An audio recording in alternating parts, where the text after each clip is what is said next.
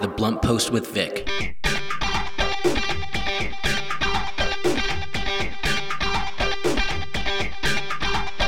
Good morning, happy Monday, and welcome to The Blunt Post with Vic. I am your host, Vic Gerami, the editor and publisher of The Blunt Post. The Blunt Post with Vic is a program that covers national, regional, and local headline news, offers analysis and commentary, and I interview members of Congress, local elected officials, and other high-profile public figures. I have a fascinating guest. I interview author, feminist activist, and philanthropist Judy Saryan. Judy and I discuss her efforts to bring Armenian feminist and social justice activist, author Zabel Yesayan's work to a wider audience, as well as feminist author Sirpohi Dusap and Judy's own upcoming book. And then next, I chat with photographer Raffi Berberian, who created Armenia in Between, which we'll talk about a bit later. So stay tuned. The Blunt Post with Vic. Judy Saryan has had an epic career in the financial industry, and you might remember her as a pundit on CNBC, CNN, and other outlets. Judy retired from her successful career in order to pursue her passion for literature and the history of Armenian women's activism. 10 years ago, after watching a documentary entitled Finding Zabel Yesayan, she was determined to introduce this groundbreaking author's legacy to a wider audience. Judy is also co-editor of the first English translation of Sirpohi Dusap's Maida, Echoes of Protest, a novel originally published in 1883, advocating equal rights for women. Now, Judy is working on her own upcoming book. Good morning, Judy. Thank you for being on The Blunt Post with Vic this morning. How are you today? I'm doing great. Thank you, Vic, and thank you so much for having me here. Well, it's a pleasure. It's a pleasure because until recently, I didn't know about you. And the more I read about you and your work, not only am I impressed, but it's eye-opening. And I'm embarrassed to say, as someone who considers himself a feminist, I tell the story that when I was like 3, I started to notice the double standard of how women were treated. And even, I hate to say it, but, the way my dad would sort of treat my mom as opposed to like other men. And I would stand up to him. And I was from like very early on, I was a feminist. And I'm embarrassed to say that I wasn't familiar with the fact that we've had Armenian feminist writers, and what you've done is you've brought them alive and you've introduced them. And so let's talk about your work, because you've had a great career in the financial industry and all of that, but you've always been a philanthropist and an artist and a writer, and you've transitioned into doing this great work that you're doing. Let's just talk about where you are today and the work that you've done in that field. Okay, well, today, yes. Well, a lot has happened, in the last 10 years. Really, it's been about 10 years that I've really gotten to work on the projects. The big project, which was to publish the works of Zabel Yesayan, a wonderful, brilliant, courageous Armenian writer and political activist. We've published several of her works, and we started 11 years ago, or 10 years ago, sorry. And this is, it was really the beginning for me, but also I think the beginning for many people, opening their eyes about Armenian feminists. We certainly weren't the first ones to be focused on Zabel Yesayan. There were others, and I should mention them, but they were in different places. They were in France, and I'm happy to say many of them were men in France. There was a woman in Canada, Virginia Rowe, a scholar, who wrote a book, including Zabel Yesayan, and published it in the early 2000s. And there were feminists in Turkey, including the writer Elif Shafak, who was also very intrigued by Zabel Yesayan.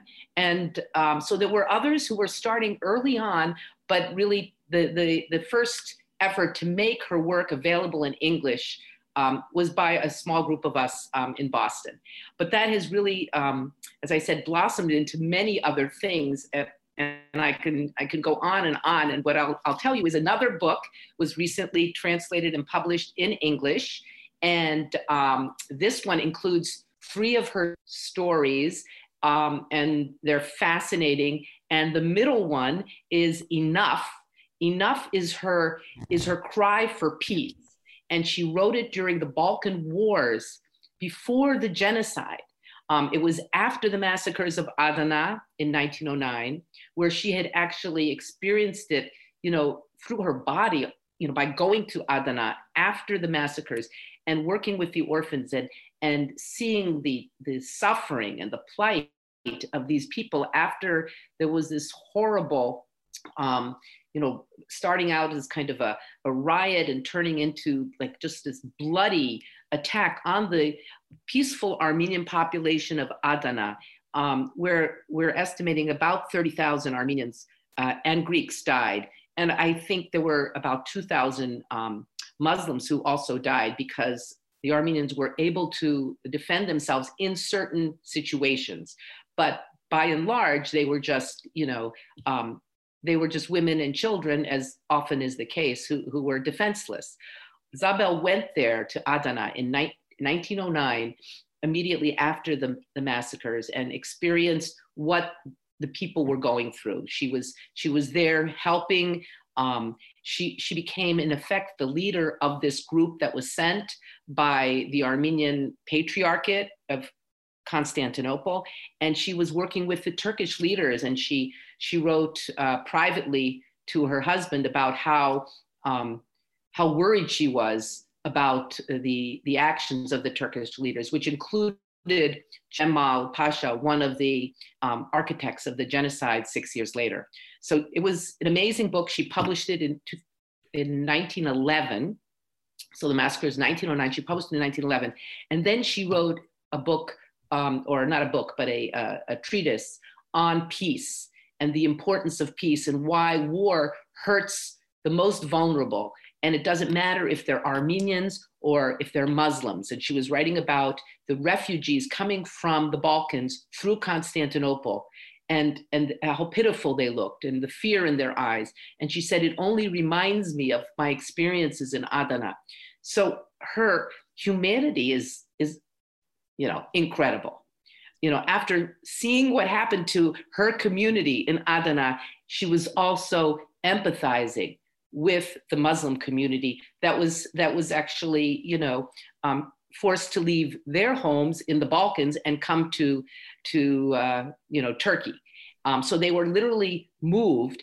And the irony of this, I mean, it's just so intensely ironic that many of these Muslims were put in homes and on farms that were owned by Armenians and Greeks who had been massacred and then killed and would be killed in the genocide. They were basically brought in to live in these areas and to reduce the percentage of Armenians in these areas so that the Armenians would not even be able to defend themselves when the genocide came. So this is a fascinating, important book that was just published. She was so brave and ahead of her time. I mean, it's so fascinating. If you're just tuning in, this is The Blunt Post with Vic on KPFK 90.7 FM. I am your host, Vic Gerami, and I'm speaking with Judy Saryan, whom I call a Renaissance woman because she's had so many different successes in different fields, from the financial industry, being a pundit on CNN, MSNBC, different networks, as well as now also through her writing, editing, and bringing and translating, or being part of a group that translates very important works of Armenian women, feminist women, about the genocide. And for those of you who've been listening, to give you some context, the Armenian genocide, generally we say it happened in 1915. We say that because on April 24th, 1915 was when the central power in Istanbul, or Constantinople at the time, was when they arrested about 200 Armenian intellectuals, leaders, those that they thought would pose the biggest threat in notifying the world about it. They were imprisoned, and most of them were killed. However, the Armenian genocide was really a process that started long time before that, and it lasted until about 1923. What happened before 1914, when World War I started, was from 1896 on, there were multiple massacres in different towns and villages. And what Judy's been talking about, Adana, was one of the towns where Armenians were massacred, which was kind of a foreshadowing of what was to come.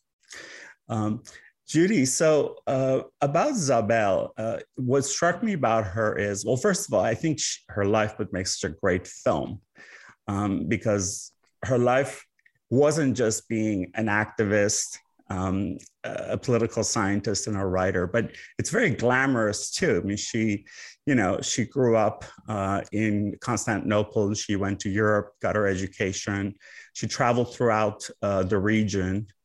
It was a very sort of a tumultuous sort of a life, almost like Lord Byron in a way.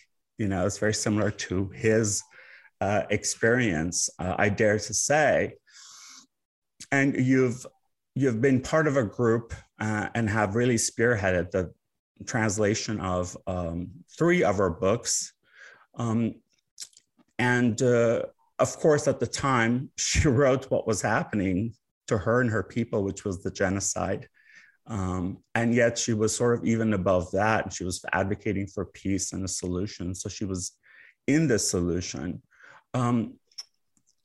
One of the things when I read about her, because I knew about her very passively until I met you and I started to really dig in, is the circumstances of her death, which have been very sort of murky. And what have you found out about that? Yeah, it is very murky. And, another reason why Zabel's life would be amazing on film is, as you said, she had a very dramatic life, so she was able to escape on April 24th from the Turkish effort to erase her. And she wasn't at home when they came for her. Her mother was there and her young son.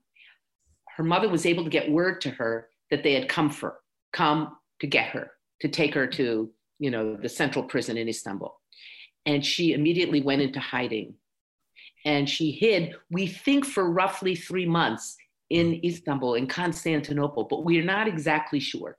And then we do know that she basically dressed up as like almost like a peasant woman, a Greek woman, seamstress, and said at the border that she was going to Bulgaria to meet her daughter because she was going to sew her daughter's wedding gown.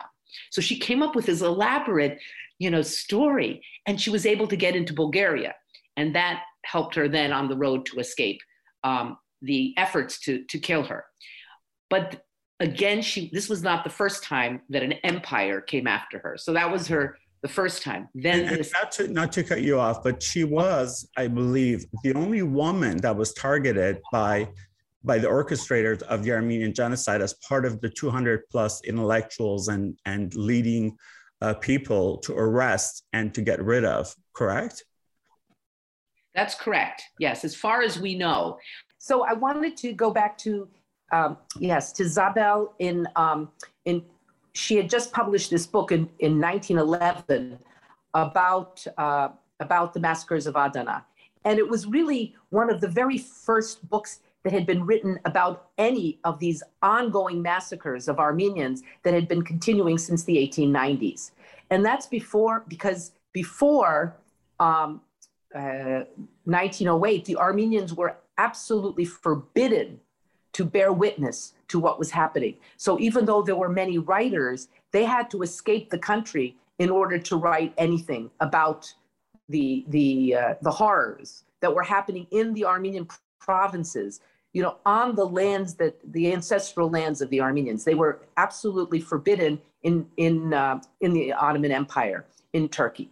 So, but because of 1908 and the Young Turk Revolution, Zabel Yasayan was able to write about it in very direct, honest, powerful, painful terms. And she even prefaces it with these statements about being a citizen of this land with the same rights and the same responsibilities as any other citizen. So she is basically putting herself on the same level as the Muslims, which was unheard of because the Armenians were always considered the dhimmis, along with the Jews, second, third class citizens. So she was saying that it's my responsibility to bear witness to these events and not to show any prejudice because I'm Armenian. Think of this as just a woman, expressing herself, and in the best way she can. So all of this put her on a dangerous path, because even though she wrote this in Armenian, there were many people who were translating the books, because there were so many books being written by Armenians at this time, so many journals. I mean, there were just so many newspapers, journals. It was a very active literary scene in Constantinople, and people were translating it. And of course, the authorities knew about her. So she was considered dangerous, and she was considered dangerous specifically because she was bearing witness. She was telling the truth. She was telling what was happening, and that was contradicting the false narrative that was being put out there. So now, of course, we jump to, eventually after the genocide, after she again bore witness after the genocide, in 1917 and 1918, she found eyewitness accounts of the genocide, and she published them, particularly the work of the testimony of Haik Toroyan, who was a soldier in the Ottoman army, and he was translating for a German officer.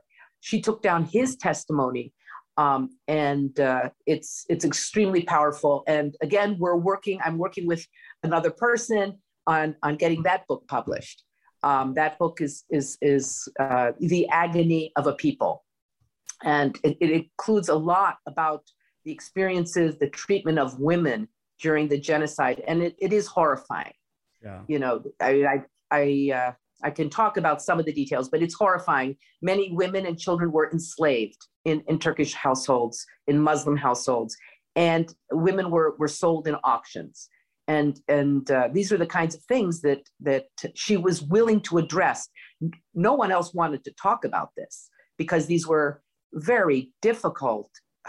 It was extraordinarily difficult for the Armenian community.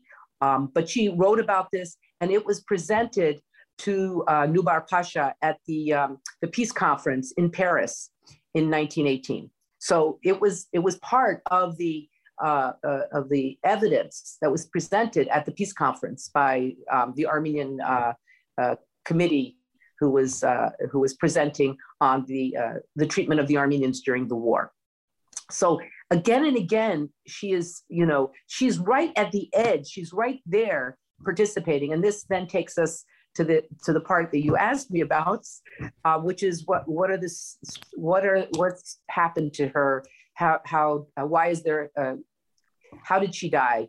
And so eventually she decided to go for the very first time actually to Soviet Armenia, because she was hoping that there Armenians would be able to live in peace and that there would be a community. She was desperately searching for that community of intellectuals, writers that she had, which no longer existed in Istanbul, after the war. It was over. So she was desperately searching for that. So even though she had been living in France, she didn't want to stay there. She and eventually both of her children, who were now, adults, they moved to Soviet Armenia in 1933. And then she was teaching at the university. She was speaking out on on behalf of other writers in Soviet Armenia, particularly Charens, who was very well known. And she spoke at the very first writers' conference in Moscow. And again, she caught the attention of the, of the people in power, the ones who, would make these kinds of decisions. And they decided that they did not want her to use her voice. They did not want, again, it was the same situation where here was this powerful woman using her voice on behalf of others, on behalf of what was right. She was unbelievably courageous, and she knew the risks she was taking. So they came to her house in Yerevan on Apovyan Street, and they arrested her in June of 1937. Now, this is the Soviets? The Soviets, yes, the Soviets, which, included Armenians. I mean, we don't often say that, but, of course, it was during the time of Stalin's reign of terror. You didn't have a choice. You had to either, cooperate or you'd be dead. Exactly. And so others were also arrested. Charens was arrested. He died very quickly. And others as well, Burken Mahari. So what happened then is that she was put in prison, and she was tried, and she was accused of being an enemy of the people, a spy. She was sentenced to death, and then she did something which is not a surprise because it's Zabelia Saryan. She wrote a letter to the highest military court in Moscow, demonstrating her innocence. Saying this was a false trial. This was not done fairly. I was whatever I said was misunderstood. Anyway, they commuted her sentence to 10 years hard labor. So from there, she went back and forth to different prisons. Eventually, she was sent to a prison in Baku, in Azerbaijan. And in that prison, she was there with many other women because many people had been, arrested during the reign of terror. And we think, and this is the part we don't know, we think that she was going to be sent to the labor camps somewhere. We don't know whether it was in Central Asia or Siberia. We don't know. And we've lost a lot of this information, unfortunately, because there were floods in Yerevan and many of the papers were lost. But we do have some of them. And we do have her letters that she wrote from the prison to her family members. So she had a daughter and a son. And I'm happy to say that her grandson lives in Yerevan today, and her great-grandchildren. Wow. Yeah, and they keep alive her memory, and they're wonderful people. Wow. So anyway, she so we don't know whether she was put on a boat, and got sick during the journey, and was unfortunately we think it's possible she was thrown overboard, just because she was sick. Right. We don't know if she ever arrived at a labor camp, but there are people in Armenia, particularly a scholar, Dr. Irina Khaplanyan, who is doing the research in the archives. Basically, last we know, she was in Azerbaijan. Yes. That's recorded. Yes. I keep saying this, but what an incredible film this would make, because it's such a universal story about social justice, equality, feminism, and courage, despite incredible threat and paying the ultimate price.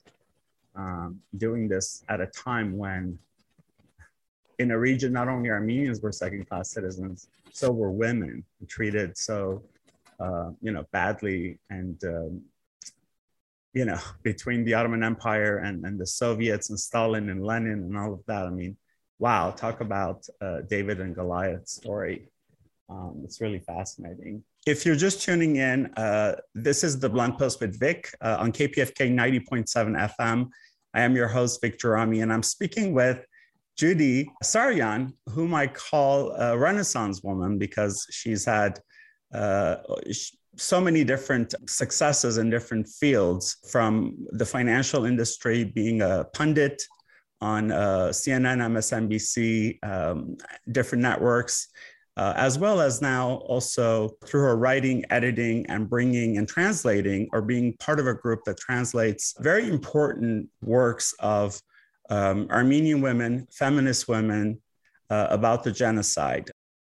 Moving away a little bit from, just for now, from Zabel, I want to talk about Serpuhi Dusap. Is that how you pronounce her last name? Yes. Who yes, I knew correct. nothing about. And I'm now fascinated by her book and how incredible she was and courageous. The book she wrote was Maida, correct, in 1883, called Maida Echoes of Protest. That's correct. Which is about, again, about social justice and about, it's an activist book, essentially, from a woman. At this time, it's sort of unheard of, at least for me it was. Tell us a little bit about her.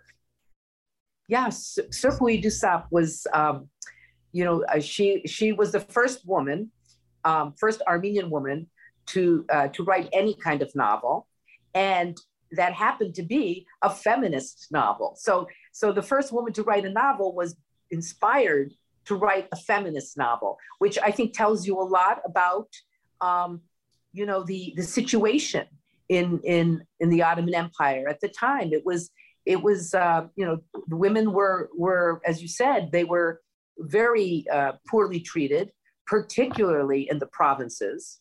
They were like third-class citizens, and it was a very difficult life. I mean, there was no question about it. They were always under attack from neighboring Muslim communities, who were trying to take land away from the Armenians. This was becoming particularly problematic in the late 1880s, 1890s, that lands were being taken away. So, and women were abducted. This was not unheard of. I mean, they would come to villages and abduct women. So the situation for the women was terrible. So that the Armenians themselves had to do everything possible to protect the women. And because of that, they were highly restricted in anything they could do. The women couldn't, go out. They couldn't, go anywhere without a male escort. And this was not only true in the provinces, it was true in Constantinople, because there was such fear that they would be abducted. Yeah. I mean, literally abducted. And in Constantinople, it was the Janissaries, who were this elite military corps that would abduct young boys and young girls from Christians, different Christian groups. It was a frightening prospect that you would lose your kids this way. So there was a lot of protection. So it was not only coming from, the outside, the Ottoman world, it was coming from within the family too, in order to protect people. And it meant that women, had very few rights. So Serpuhi Dusap was very lucky because she grew up in an environment in Constantinople where her mother was very enlightened and educated and involved in Armenian educational institutions. So that was a huge factor for Serpuhi Dusap. And it was an upper class family. And she had an excellent education. And she learned French. She obviously knew Armenian. She learned, she knew a lot of languages, and she could see what was happening. Even though she was living in Constantinople, she knew that the situation was terrible, all across the provinces. And so that inspired her to write several articles about women and their rights and their struggle for human rights and the importance of educating women and for women to be able to pursue, to pursue something that they believed in life, not to be only, stuck in the home, that they would be able to have a real life, and to pursue something that was meaningful to them. So she was very much a believer in women's rights, a fighter for women's rights. She wrote, and she wrote about it. And then she published her first book, Maida, which was, it's a love story. But in this love story, she presents the problems, the difficulties, the challenges that women faced in order to actually live a purposeful, meaningful life, to pursue their own lives with dignity and respect. She wrote, that's what the novel is about. And it created a furor. It created a furor in the community in Constantinople. And she was highly criticized by some of the male authors. They thought that she was attacking the sanctity of the Armenian family. And she wasn't encouraged by many of these men. However, the book sold out, the first printing right away, and it went into a second printing. It was very popular. People were reading it. And she was an inspiration to Zabelia Saryan. And we learn about that in Zabelia Saryan's memoir, because Zabelia Saryan went to visit her. Zabel was she was a teenager, and she and her other friend, who was also a feminist, they decided that they would go meet Serpui Dusap. So they went to her home and met her. And Serpui Dusap gave them very sage.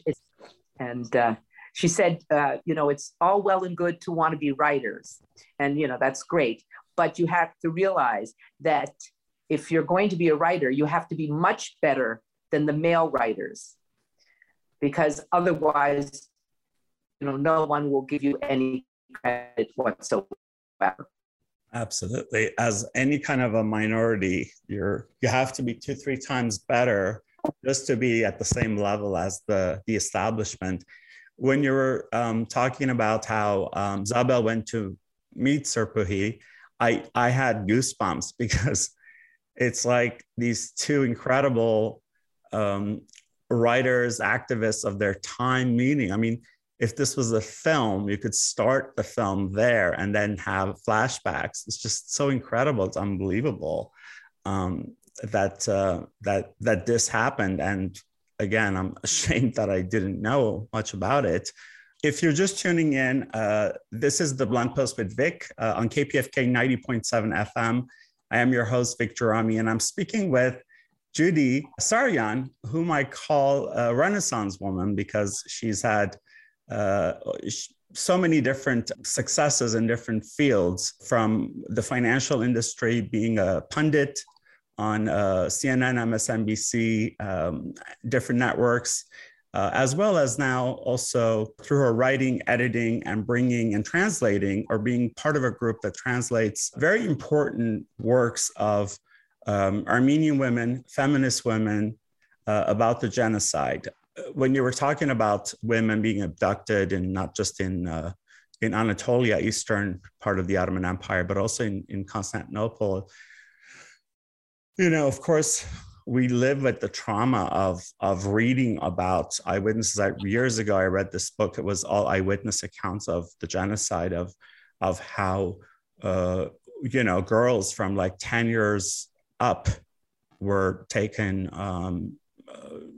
They're taken as slaves. I have to say, it's sex slaves sometimes. Sometimes they were forced into marriage. The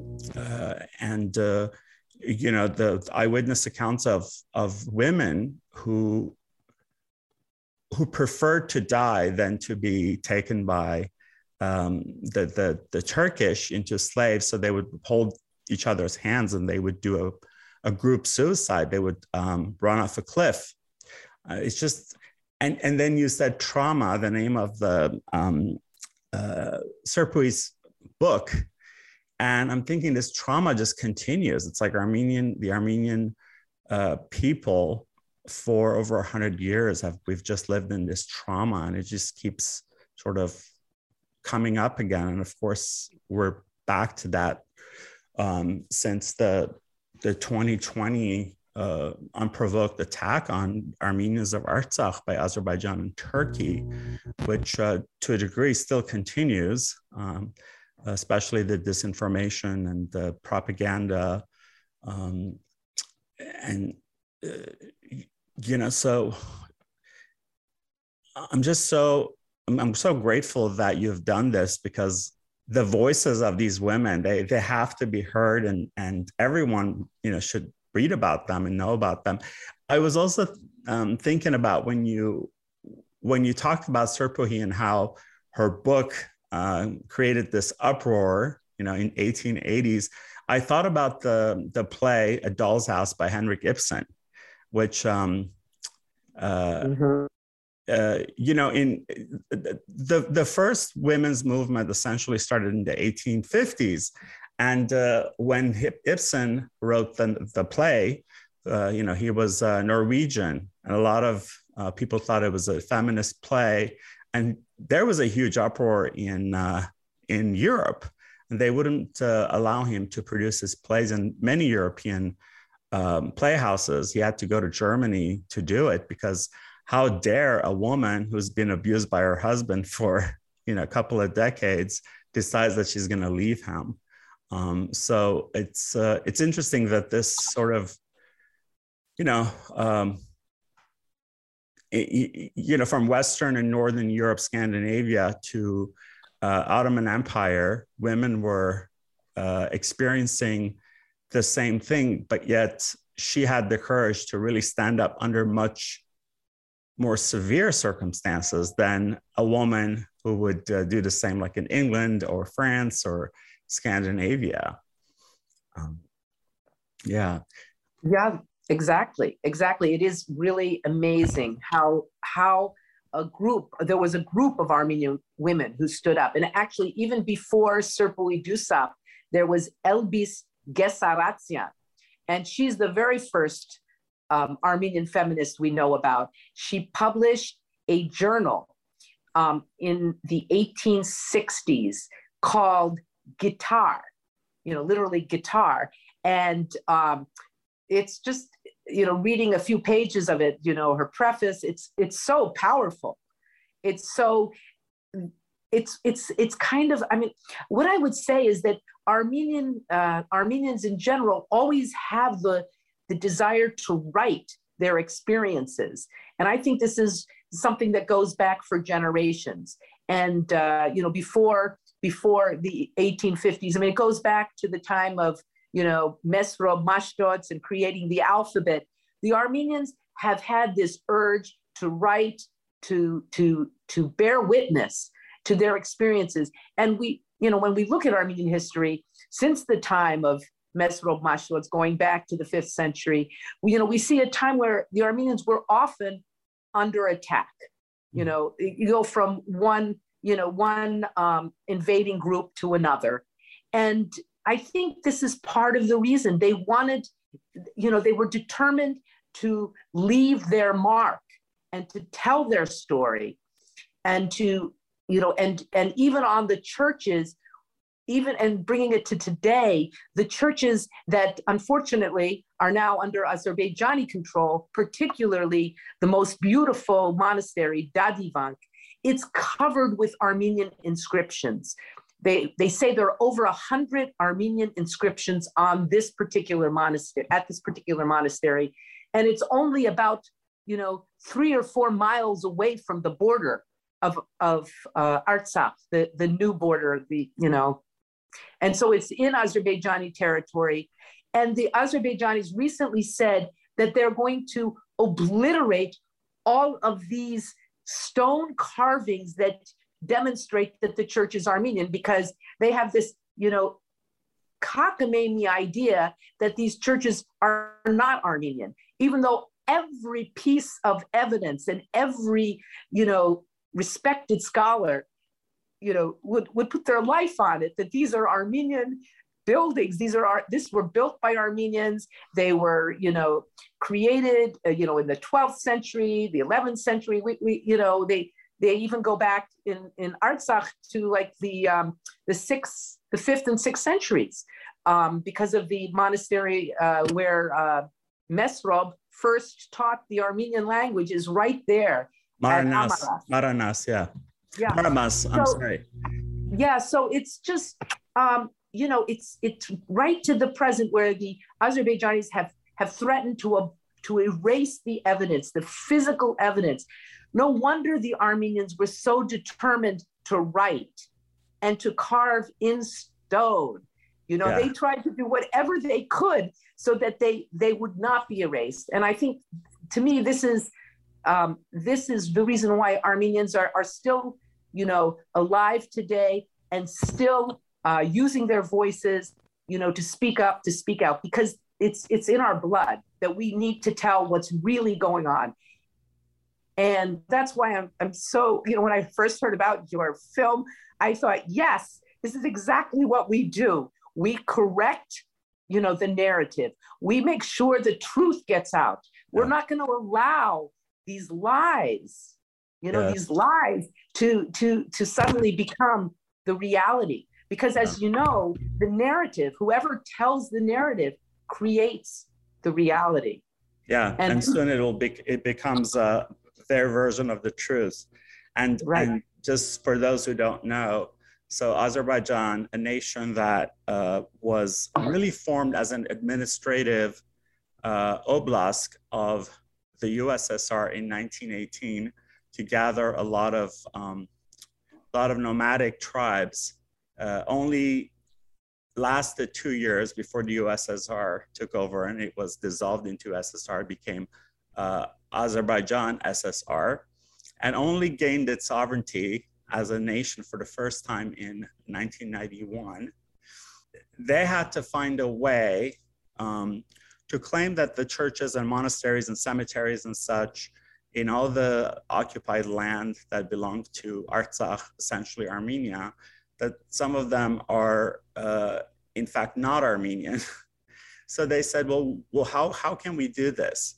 Okay, let's go back and look at this civilization that after several hundred years, they died out. It was called the Caucasian Albanians that lived nowhere near Artsakh. So let's concoct this absurd story of how these churches that have, over millennia of Armenian carvings and writings and evidence, and there's documents and manuscripts, we will say that they were actually Caucasian Albanian.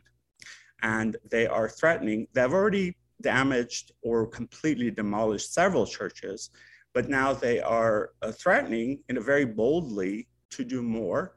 And if you're thinking, well, how can they get away with it? It's because a lot of international bodies and organizations that would do something are, for lack of a better way of saying it, are very thirsty for Caspian oil and gas.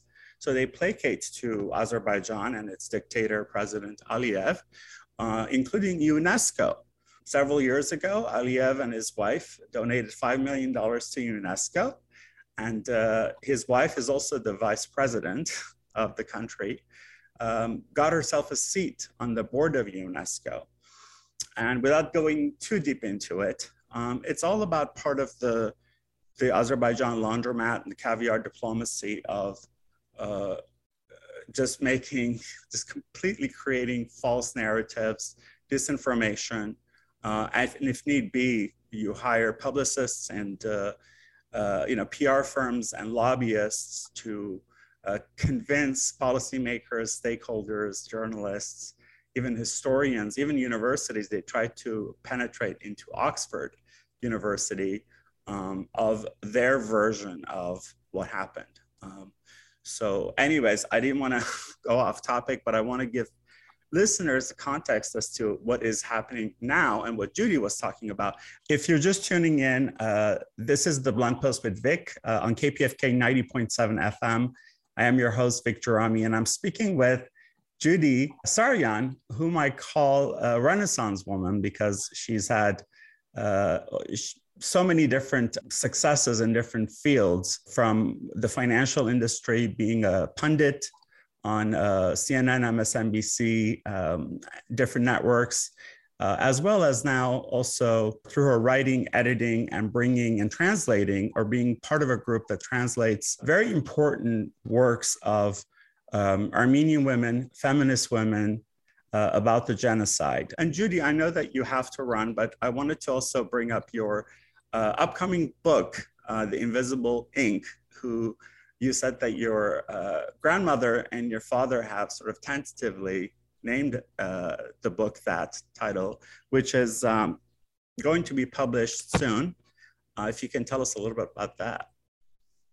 Oh, thanks for asking. Yes, I've actually been working on this for a very long time. And, my father and my grandmother were both genocide survivors.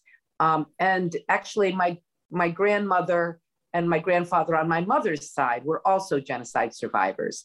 So, so the genocide has played a very important role in my childhood, in my upbringing. And so I had so many questions that I had to ask my father in particular about his life growing up in this small village in the province of Dikranagert, which is now known as Diyarbakir in Turkey. And so I wrote down his story, and I kept it, and I thought about it. But then I realized I knew very little about his mother's story, because they were separated when he was very young, probably around 4.5 years old. They were separated because of the deportations. So, first his father was killed, was taken away and killed by the Turkish army, which is what they did to most of the men in the villages, in the provinces of, the Armenian provinces. And then, on the day of the deportations, his mother and his 3 siblings were taken away, along with the rest of the Armenians from his small village, or town, I should say. But he was hidden by his grandmother. My father, was able to be saved because he was hidden by my grandmother, and she was able to stay in the town because for 2 reasons. One, her son, the one remaining son there was a blacksmith, and they needed a blacksmith for shoeing the horses for the army. Mm. And he was the last remaining blacksmith because the other Armenian men who were blacksmiths had been killed already. He was 15 years old. So they figured, okay, he's young, we'll let him stay. And my grandmother was also a healer. And so she was able to stay. So they hid my father.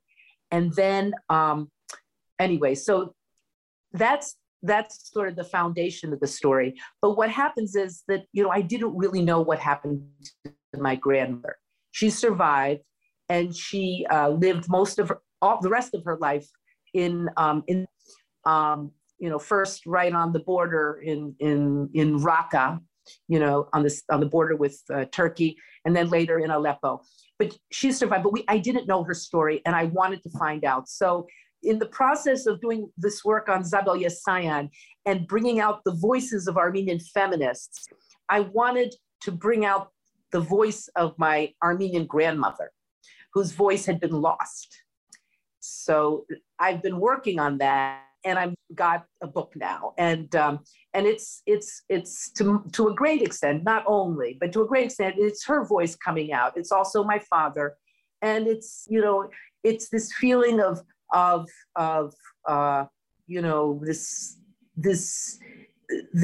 trauma that they both experienced, and how it separated them. I want to find a way to, after they both passed away, to bring them together in this book. It's your homage, it's your labor of love. I can't wait to read it. Oh, thank you. Thank you. I appreciate it. And, so I'm still working on it with my, with a very fine writer, Nancy Agabian, who's giving me excellent advice, but I'm getting close. I feel good about it. Well, we'll talk again when you're either, it's about to be, published, or right after. We'll we'll have another chat so we can just talk about that book. But before we go, Judy, how can people get in touch with you? Perhaps get the books that you were involved in translating and all of that and edited. Where is there a website or any other way that they can get in touch? Yes. Well, there are a couple of ways. I'm on the board of the National Association for Armenian Studies and Research, NASR, and we have a bookstore, we have a library. So all you need to do is go online and look up the National Association for Armenian Studies and Research, and you'll find the website, and you can find the bookstore. And we have more than 1,000 books in English on all kinds of Armenian topics. So that's the first place to go. There's also the Armenian International Women's Association, and I've been involved with them since the inception, I think 35 years ago. And it's both of these organizations are based in the Boston area. So we have a lively and dedicated Armenian community here. It's much smaller than the one on the West Coast, but we're as I said, very devoted. And so those would be the two primary places to go. Of course, there's Abril Books in Glendale, which is another good place. And, if people want to reach me, I'd be happy to give my email. It's jasaryan@gmail.com. Fantastic. Fantastic. Thank you, Judy, very much. I know you have to run because you're teaching a university class, you're lecturing. So I appreciate your time and hope to talk to you again soon. Thank you so much, Vic. This was my pleasure. And yes, I really appreciate being able to talk about my favorite subjects. Thanks, Judy. Well, that was my interview with Judy Saryan, who is a Renaissance woman in her own right. And she's also opened my eyes to the fact that Armenian women were not any different from women all over Europe and throughout the world who started a women's rights movement in the 1850s on, and the two authors that we spoke about who in the 1880s were talking about women's rights and social justice. So it's just been fascinating. Thank you, Judy, for being on The Blunt Post with Vic. The Blunt Post with Vic. Raffi Berberian is a photographer and historian in the Philadelphia area. He lived in Armenia for 2 years, participating in the Birthright Armenia program and working on personal projects. In 2017, he started working on a photo and research project called Armenia in Between. The project explores the lesser-known sites of Armenia he believes can be important for the future of tourism in the nation that we call Hayastan, or Armenia. Good morning, Raffi. Thank you for being on The Blunt Post with Vic this morning. How are you? Good morning. I'm great. Thank you for having me. I'm looking forward to talking to you. Yeah, same here. You're calling in from the East Coast. That's right. Right outside of Philadelphia. Yeah. And how's the weather? It is. It's getting hot. It was cold. It was in the freezing last week, and now it's in the 70s and 80s. So that's the spring on the East Coast. It snowed last week, and now it's hot enough to go swimming. Oh, wow. Yeah. Well, LA is usually about 80s and 90s around April. Yeah. So I was sort of fascinated to look at your work as a photographer, but especially the exhibit that you have, if I can call it that, right? Is that an accurate term? Yeah, it could be. It was in Plovdiv in 2018, 2019, right before the pandemic. It was exhibited there at their Armenia Festival. So it has become at some point an exhibit. I usually refer to it as a project, I guess. Right. I'm specifically talking about Armenia in Between. Your work really showcasing not just Armenia and all of its beautiful, just stunningly beautiful nature and antiquity and places to see and go and all of that, but you have really focused on the places that are not the obvious, the places that are not sort of on your top 25 list or top 50 list, rather those gems that are not known by, most people who visit, or tour guides, and even sometimes locals. I know that you and I have talked about this, but sometimes even locals don't know about them.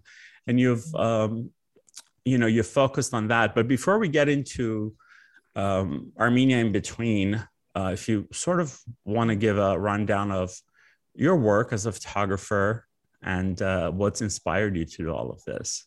Sure. So I started photography probably around over 10 years ago now at my university. I did a lot of different things. I did pictures of events, special events, sports. I did all types of things. And after I graduated, I wanted to continue doing the photography, but it was a little bit tough. It was a tough time making money and being, gaining that success. During that time, I knew someone at my church who was involved with the Birthright Armenia program. And that's basically how I ended up going to Armenia for a year. I did the Birthright Armenia program for a year from 2015 summer to spring 2016. And that's where I really, really gained my interest in Armenia and living there and really caring about it. Along the way, I did photography and some other work, but that's really where I developed my photography eye and how you see today, how my photos are architecturally, looking at sites, and also historically knowing what to look for and how to photograph them, and really getting a full perspective of everything that we see. So that was my photography journey, basically. The project itself came from wanting to see more and thinking that I did see everything already. I had went on a family vacation in 2013 to Armenia, the first time in Armenia. And that's where we did the 2-week, and we got in the tour bus and we went to the Khorvirap and the Garni and the Gerhard and the Noravank and the Sevanavank and Yerevan in general. And that's when I thought that I had seen everything, which was funny because in retrospect, I really hadn't. So when I did go back again for that long-term year with Birthright, and then the year afterwards on my own, that's when I said, okay, why don't I know more? Why don't I know that there's more things to see? And then you just get on Google Maps and start looking around and zooming in on things and finding this monastery and that fortress. And then you find out that, wow, if I drive to Tatev Monastery, along the way, 10 minutes from there, 5 minutes off the road, there's another interesting site to visit. And that's where I got in between from. It's all these places in between all the other places that you know about. I like that. Yeah. Actually, my mom helped me think of that one. I'll give her credit too. Yeah. It's very clever. Mm-hmm. So, those that are sort of listening, well, first of all, let's sort of remind people, this is the Blunt Post with Vic on KPFK 90.7 FM. I am your host, Vic Jarami, and I am speaking with Raffi Berberian, who is a photographer who has an exhibit called Armenia in Between. And so for those sort of not familiar with Armenia, let's just give them a little bit of a background. Armenia is definitely one of the oldest nations, civilizations that we know of. It is sort of in the plateau of the South Caucasus Mountains. That's why the region is called the Caucasus or South Caucasus, or Transcaucasia, sometimes it was called. And it has a lot of... And before the 20th century, it was known as the Armenian Highlands until Turkey changed its name to Anatolia to erase the Armenianness of it. Yes, and William Saryan, famous playwright and novelist, one of his famous plays was called My Heart's in the Highlands. That's where his family came from. But I digress. Armenia also has a lot of significance in religion and mythology and such. Religious, being the land where Noah's Ark landed on Mount Ararat, and Armenia, the specific Christian denomination of Armenians is apostolic, because two of the apostles of Jesus came to Armenia in the first century, Thaddeus and Bartholomew, to preach Christianity. Therefore, the Armenian church is called the Armenian Apostolic Church. Some refer to it as a Gregorian church, and it's under the larger umbrella of Orthodoxy or Orthodox Church. And of course, Armenia was the first nation to adopt Christianity as state religion in 301, 11 years before Emperor Constantine of Rome declared Rome a Christian nation. So there's a lot of significance, a lot of history. And when you go to Armenia, you are transformed to this ancient land, and there's so much to see. And as Raffi was saying, there are fortresses from medieval times, but then there's also churches that were built in the 4th, 5th, 6th, 7th century. Some are, a little bit younger, they're Gothic, and some are sort of Renaissance period. Some are newer, they're chapels, all kinds of things. The world's oldest winery was found in Armenia, as well as, the world's oldest shoe, which is, actually in the same vicinity. So there's so much to see. But for travelers, it's also a really incredible nation for adventure travelers and those that like hiking, seeing nature. It's a very diverse nation. It's a small nation, but it's very diverse.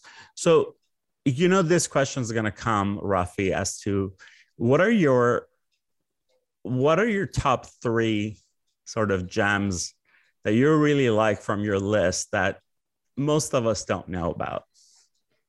So one of my favorite places, which I've only gotten to visit once, and it was getting a little dark when I got there, was the Tatevi Anapat, which is this monastery that is, so basically when you go to Tatev Monastery, which is one of the most famous Armenian monasteries, you have to take the Wings of Tatev, which is an aerial tramway to get from one side of the gorge, basically over a hill and over another gorge to the top of the mountain. But along the way, if you look down, you see this square structure, the square walled structure in the middle of the forest. And it's my cuckoo clock. And it's mentioned in the recording that's explaining things as it's going up. Oh, here's Tatevi Anapat, it's down there, basically. And everyone, you can look at it, and then that's the end. You don't think about it again. It's one of the spots that really embodies the in-between, because you look at it, you see it, and then you just keep going. But if you drive down that gorge and you take the 10-minute hike, it's not hard to get to, and you could find this 16th century monastery, huge walls, completely intact, completely empty, and it's just enchanting. It's a place that every tourist that goes will see it, but nobody will actually ever see it. And That's a place that I want people to be able to go look at and say, wow, you got all the way, you drove 6 hours or 5 hours to get to southern Armenia to see this monastery, and you're so close to that other thing. You should just go visit it. It's really important in history, and it was a major site back when it was founded, and now it's just ignored. So that's one place. Interesting. I don't know. There's so many things in my head. I really liked, there's another monastery, or it's a church. It's a monastery, but it's not much left to it. It's the Grigor Lusavoricher, St. Gregory the Illuminator Church. It's on the edge of the Kasach River Gorge, which is a large gorge that's north of Yerevan. And famously, it has the Ohanavan and Sagmosavan monasteries, which I'll call them second tier tourism sites, because I've been there with tour groups before. So some people know about it, but this place is directly in between both of them, on the edge of the gorge. And first off, it's a beautiful view. The gorge is amazing to look at. And if you look right down the gorge on a clear day, you'll have a perfect view of Mount Ararat. And then to the left of the church, there's a fortress, the remains of another fortress. So it has two things. It has a church, it has a fortress. Directly ahead, you'll see Mount Ara, which is another prominent Armenian mountains. There's Mount Aragats, which is the tallest one. And then Mount Ara is usually the one that it's easier to see from wherever tourists are going. Again, there's beautiful carvings. There's khachkars in the field. You just have to look around and walk around the Armenian cross stones, beautifully carved. Not much left of the church. There's the vaulted hall is still there, and you could see where most of it was, but it was just another place that I really, in the distance, you can see the other monastery right on the edge of the gorge, but you would never know that it's there unless you looked at my project, I guess, because it's hard to find. It's on Google Maps. There's a pin for it on there, but unless you're looking for it, you're not going to find it. Number 3, probably the Havutstar Monastery. Havutstar is a monastery that's on the edge of the Khosrov Forest Reserve. The Khosrov Forest Reserve is actually the oldest reserved piece of land in the world. It was created in the 4th century as a reserve for the hunting grounds for the royal Armenian families during that time. And so that's where they would go hunting. They would have their own churches there. And where is that? So what part? This is where it's interesting. So if you go to Garni Temple, which is top 3 Armenia tourist sites, right, and you know where to look, you can see this monastery up on the gorge, on the other side of the gorge, behind the temple. If you know where to look, you can see it. Oh wow! If you don't know where to look, it's invisible. That's another reason why I really like it. Interesting. You have to get permission to go into the reserve. You just call somebody and hopefully answer, and then you got to get back past the security without him trying to get you to sit down and eat with him or have coffee with him. But yeah, you hike up there. It's like a 15 minute hike, not hard to get to. But not from Garni, right? So in Garni, there's a path, there's a road that goes down into the gorge, paved road, it's paved. And once you get to the bottom, there's some bridges, like little bridges that goes across the gorge, and you drive back up the other side of the gorge, and the entrance to one of the entrances to the reserve is there. And that's where you get out and you hike 10, 15, maybe 20 minutes to the monastery. It's a huge site. There's a church up on the hill above the rest of the monastery, and then the rest of it is walled, and there's 2 other churches down below in that whole area. We were there and we saw someone doing a chicken sacrifice while we were there. Yeah, it was an interesting experience. Then they offered us to have a picnic with them. So that's how Armenia is. They're not in use, right? The churches? No, they're not active. They're mostly ruined. Yeah. The walls are all there, mostly intact. The only thing that's missing basically are the roofs of the churches. So if you walk around the monastery for an hour or so, or as long as you want, you could find all these little Armenian cross stones. You could find the pedestals where the sacrifices are traditionally done. There's a wealth of things to look for. And if you climb up to the hill at the top of the monastery, behind it, you can see Mount Ararat. It's all right there. And again, it's only 25, 30 minutes away from Yerevan, the capital. It's not hard to get to. Yeah. This is the Blunt Post with Vic on KPFK 90.7 FM. I am your host, Vic Jarami, and I am speaking with Raffi Berberian, who is a photographer who has an exhibit called Armenia in Between. Wow. Well, that's just those three.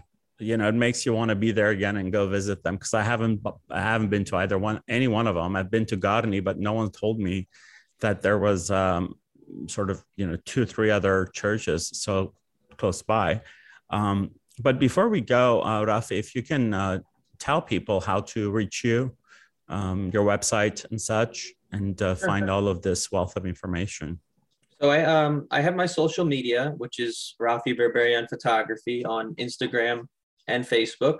And then my website is raffiberberianphotography.com. On the social media, I up, every once a week or so, I'll update with a new site, with research about the site, write-ups about it. Basically, in addition to the photos of my project, I'm trying to really teach people what they're looking at. And again, the information is not easy to find. And a lot of times what I realized doing the project is if you search in Armenian letters on Google, you'll find different results and more things than if you're just searching in English. So I put together the Armenian and the English results, and I write things and I put them with the pictures. So that's what you'll find there. So you can actually learn about the places and why it's significant. And then on my website is where you can find, basically it's all the same things, but also an additional photos, because I post through Instagram. It's only the social media only has 10 photos for each one. And also, lower quality photos because they're getting uploaded to Instagram.